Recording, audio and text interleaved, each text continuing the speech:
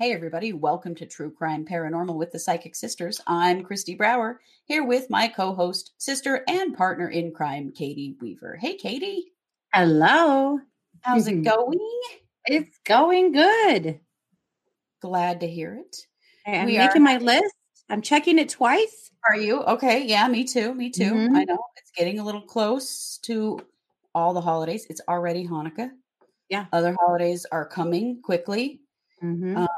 I feel like when I was down with the coronavirus, I lost like a solid week. Like I feel like I'm like a week behind of everything because I don't even remember some of those days, which is so weird because now I'm looking at it's the 11th of December. Holy crap. I have a lot to do. I hope you all out there are ready for whatever holidays you celebrate and are having a good time. And I think this is a good time of year for all of you. I know it could be a hard time of year too. Yeah. Which is one reason why we like to be here and do what we do, because we like to bring you something to make you smile. Yeah. Crime. That's a weird thing, right? Crime, yeah. We bring you crime because it makes you smile.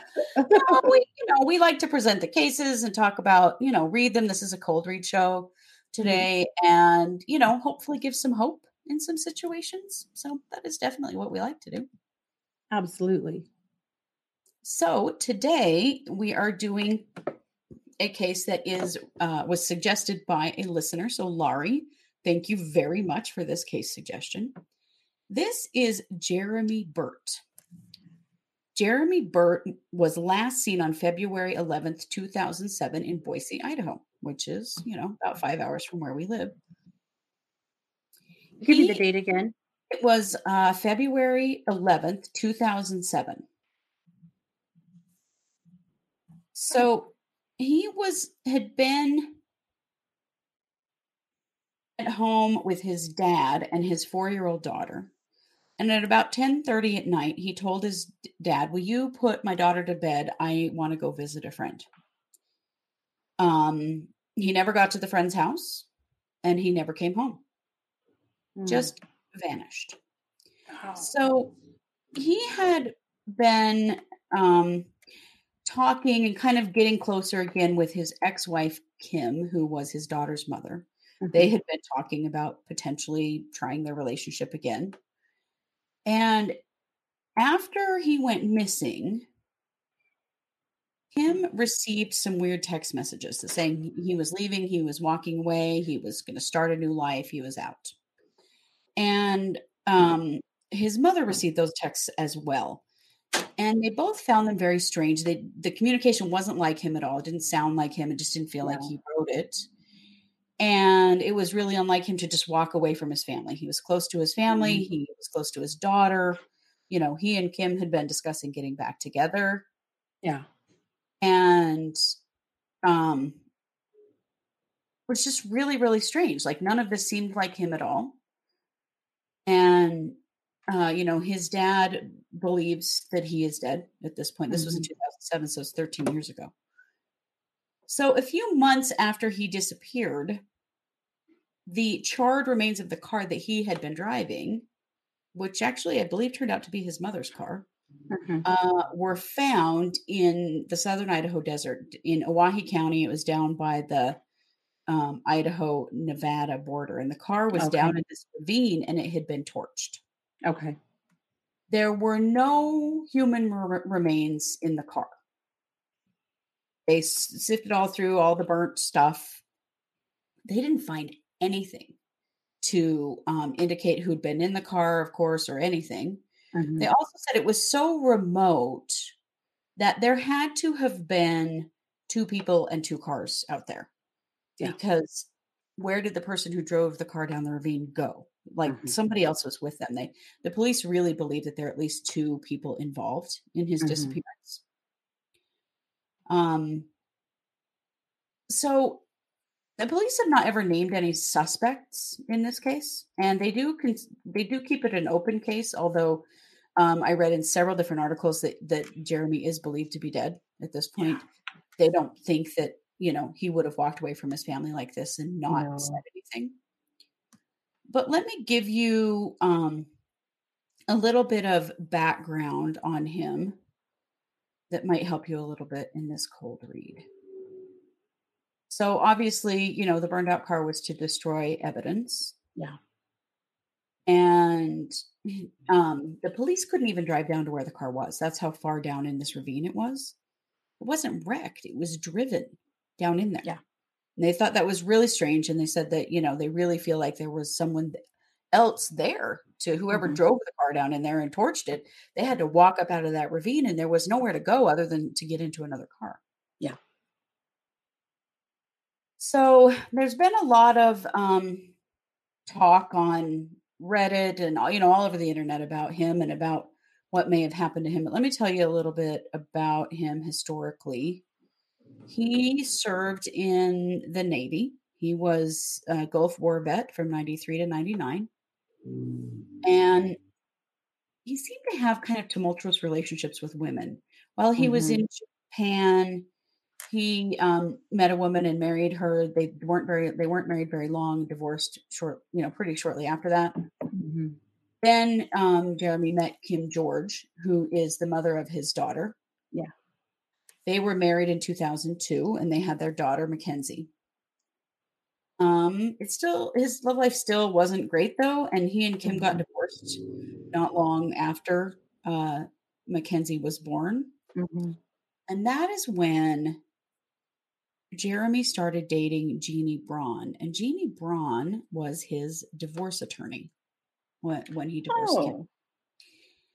Yeah. So in 2004, Jeremy testified against Jeannie Braun in court for illegal activity relating to being an attorney. So, Interesting. yeah. So she was sentenced to a year in jail and 14 years of probation. She pled guilty to forging a judge's signature and influencing a witness. Wow. Yeah. She was disbarred. She went to jail. She was on probation. Like it trashed her life. And that's when kind of things started getting, he started getting a lot closer to back to Kim.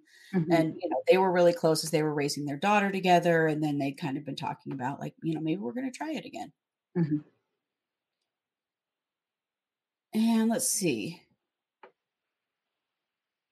So the night that he disappeared, he just told his dad, I'm going to a friend's house. I'll be back later.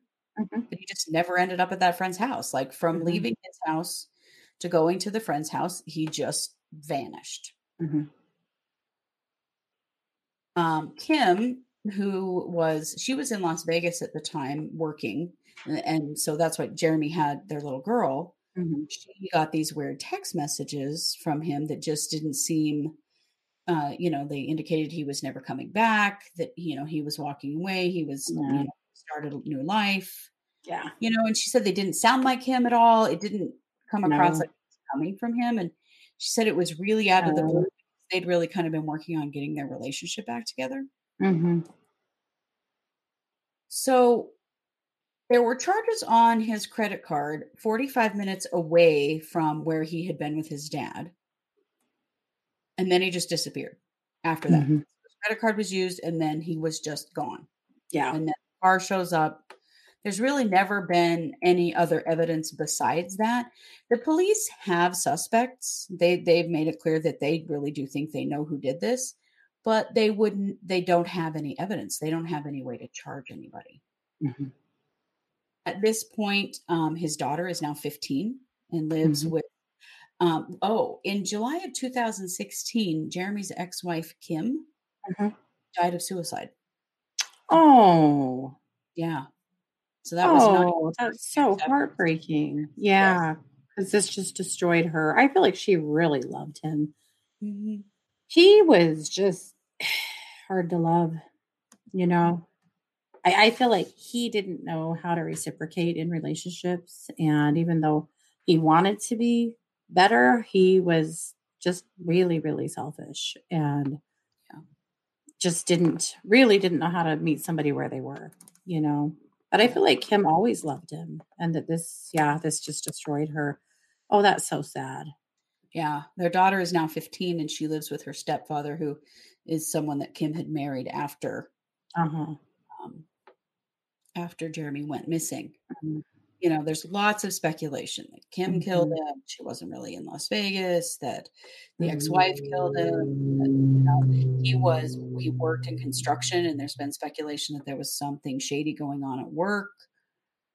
I There's a don't think lot of so. speculation, but none of the speculation has led to any evidence at all. They have nothing. They have no evidence whatsoever. I do not believe this was anyone that he knew. I don't think it had anything to do with Jeannie and all of her bullshit, even though, she'd be an Mhm. easy suspect, but I actually don't feel like she had anything to do with it. I Okay. feel like this was a carjacking gone wrong. Okay. I feel like this was a couple of men who were trying to just basically boost a car and get out of town, Mhm. and he fought back rather than just give up the car. The warrior, the soldier in him kicked in, and he fought with them and they killed him. I Mm. feel like they drove that car quite a ways with him in the trunk before Okay. they disposed of his body. Obviously, I think probably somewhere around the halfway point between Boise and where the car was actually trashed. Okay. I do feel like they uh, buried that body somewhere out in a desert. Mhm. And, I would be surprised if his remains are ever found. It's This a looks to really me like, desolate area out yeah. in there. I mean, this looks like an Idaho desert that, goes on forever, and Mm. you don't really, people aren't and that Right. they, in the middle of the night, dug a good enough hole and dumped that body and drove the car and got more and more paranoid about it until they met up with someone else who helped them to drive it down in that ravine and get rid of it. I I'm surprised that they hung on to it for as long as they did. I feel like the car itself actually sat in someone's garage or barn. This Mm. looks more like a shed to me, or kind of shed or barn. But it sat Mhm. in for a while with them knowing, like, we need to get rid of this car, Mm. and knowing Mhm. it was full of evidence. It's full of his blood and Mm. stuff because they put him in the trunk for a while Mhm. anyway, until they finally made a plan to get rid of it the way they did. But again, I don't think it's anybody that he actually knew. I feel like he just, this happened at an intersection, literally just happened at an intersection when Mm. these guys got into his car and tried Mhm. to demand that he get out, and he refused and fought him, and it cost him his life. Yeah, Mm. it's super sad and ugly and Mm. something that should have never ever happened. It's also sad because I feel like had he just gotten out of the car and let him have it, he would have lived. But Right. They weren't actually planning to murder anybody. no, no, and I kind of think they weren't really maybe killers, but they were then fighting for their lives, because he was a trained soldier and he was fighting them. Yeah. And yeah, it came down really badly. But at any rate, these guys look to me like they were in their mid-20s when this happened. So, they're Mhm. quite a lot older now, mid-30s at least. But Mhm. at any rate, I feel like this was drug related, Mm. and that yeah, that's how it went down. I think it's really sad. I do feel like though that whoever these men are, they don't live in Boise. I feel like they were in Boise doing Mhm. something that had to do with drugs. That's a pretty good drug corridor through there. It is. And I feel like they were running drugs or something along those lines and ended up without transportation. And we're just going to boost a car and get back to where they came from, which I Mhm. think is closer to where the car was found, Ah, actually.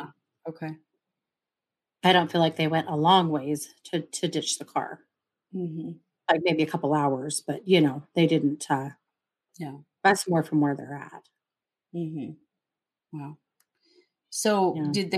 how did they kill him? Oh, I think they had a gun. I do. Mm. I think they were kind of thuggy, maybe had a gun, weren't kids that normally would use it, but yeah, Mhm. thought they were cool with their gun. So yeah, I think they did shoot him after he fought back and, Mm. went after them. And yeah, Mm. yeah, very, very unfortunate. And it's a case of wrong place, the wrong time. Mhm. But, in having his body, discovering he had a phone on him, then because they were stupid and scared, they thought that they would try to cover their tracks by sending those texts. Mm-hmm. Which really just made it much more suspicious. Oh, yeah. They knew, family members knew immediately that this wasn't him. It wasn't coming from him. It didn't sound like him. No, these weren't, real geniuses. And, but yeah. So anyway, yeah, very sad. Very sad. But I feel like everything they did at night, and they did out in those super remote areas. Mm-hmm. Yeah. It's too bad there wasn't a witness in Boise as to what happened, because that at least happened, in a more residential area, but it was fairly late at night and apparently not. Apparently not, and this was 2007 too. So there wasn't as much surveillance around as there is now, to pick up on camera. But, if this was in a more residential kind of neighborhood, there wouldn't have been much of that anyway. No.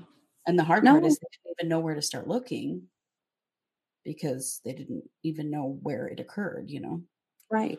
Though I do think there was a gunshot. Mm-hmm. And no one reported that. Yeah. But then, there's a lot of reasons. They could have had a silencer, or people could have just thought it was fireworks or something else, Honestly, you hear gunshots. Reported it, and it wouldn't, maybe, and it just may not have ever been connected to this case. Yeah, maybe so. Maybe so. Because I do think that there was at least one gunshot, but we hear things at my house every once in a while that I'm like, was that a gunshot? Was that a car backfiring? Was that a firework? So maybe people did hear something and didn't equate what they were hearing with, a crime. Well, living in Idaho and even in Boise, Idaho has very relaxed gun laws. And so people carry guns everywhere. You do hear guns, and it doesn't always mean someone's getting shot. There are guns everywhere in the state. Yeah. I think that you would be a little less likely to even be concerned about it living here, frankly. I think so too. Yeah. Because you're pretty used to, it. Guns around. Yeah, for sure. But yeah. So very sad about Kim, though. I feel like she just could not recover from this. It does feel like there might have been some addiction or alcoholism there with her too. Like there was some substance abuse, I think, but it kind of all rolls back to that relationship that she couldn't ever reconcile. And anyway, just really sad for her and for their daughter. So much so, yeah. Very sad for her. Well, and his parents, have just been devastated. Oh. And trying, still trying. And there's like a news story every year on the anniversary of his death and, trying to get some closure, but his dad, his mom, I didn't really see her be interviewed, but his dad was interviewed several times, and he absolutely believes that he has died because he doesn't believe that he would have ever gone this long without reaching out to his family. Just wasn't his personality, just wasn't who he was. Anyway, that little girl was his world. Yeah, she was his whole world. I feel like having her changed him a lot, and that's what everybody said about him, is that he would never have left her. No, definitely not. Nope. Just wrong place, wrong time. Very sad. That's horrifying. And it's horrifying to think that someone could be taken from their family in that way. It's almost like, I don't like to say that, maybe if there was a reason, because it's never okay. But I think it's even worse when it's just random violence. Right. Yeah. Take somebody away, like if it could have been a different car during, in that intersection, it would have been someone else. Like, it's just so, yeah, that's just scary. It is. Yeah.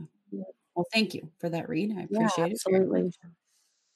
Yeah. Well, we are True Crime Paranormal, as you know. We do love case suggestions. This was a case suggestion from a listener. You can send us a case suggestion. Go to our website, truecrimeparanormalpodcast.com, and you can sign up for our newsletter there. You can send us case suggestions. Please send us cold cases. That's what we read is cold cases. And send, you can also, there are places to click to see how to get a reading with me or a reading with Katie, a place to go to our merch. You can join our Patreon and get extra episodes. We just recorded a really fun episode about people committing crimes while dressed as Santa. And that going to our patrons. And so if you want to hear that, go join our Patreon and you'll be able to hear some, gotta say, pretty funny stories about people doing stupid stuff while dressed as Santa. Yeah. And pretty epic times when Santa was definitely naughty and not nice. I guess I didn't know that there were so many Santa-related crimes, but there are a lot of them. But you can learn about that over on our Patreon. So definitely check out our website, truecrimeparanormalpodcast.com. Lots of great stuff over there. And we will be back this week with 2 more cases, as well as 2 live streams. On Wednesday, we do our case update live stream, and on Thursday, so that's 8 p.m. Mountain Time. And on Thursday at 8 p.m. Mountain, we do the Thursday Psychic Show. And so that's a show that's not true crime. It's more about the psychic stuff that we do. And we like to read for people and talk about all kinds of cool stuff. So be sure to join us on all of those things. Please do. And always, whatever platform you're on, if you're on YouTube, if you're on Spotify or Apple, wherever, please like, subscribe, comment. We really appreciate that. Share if we resonate with you. Please share our show with other people. We're always just trying to grow and be able to do more and more things with you guys here. So we really appreciate that when you help us out that way. Absolutely. Yeah. All right. Well, we are True Crime Paranormal with the Psychic Sisters. Thanks for being here, guys. Bye, guys.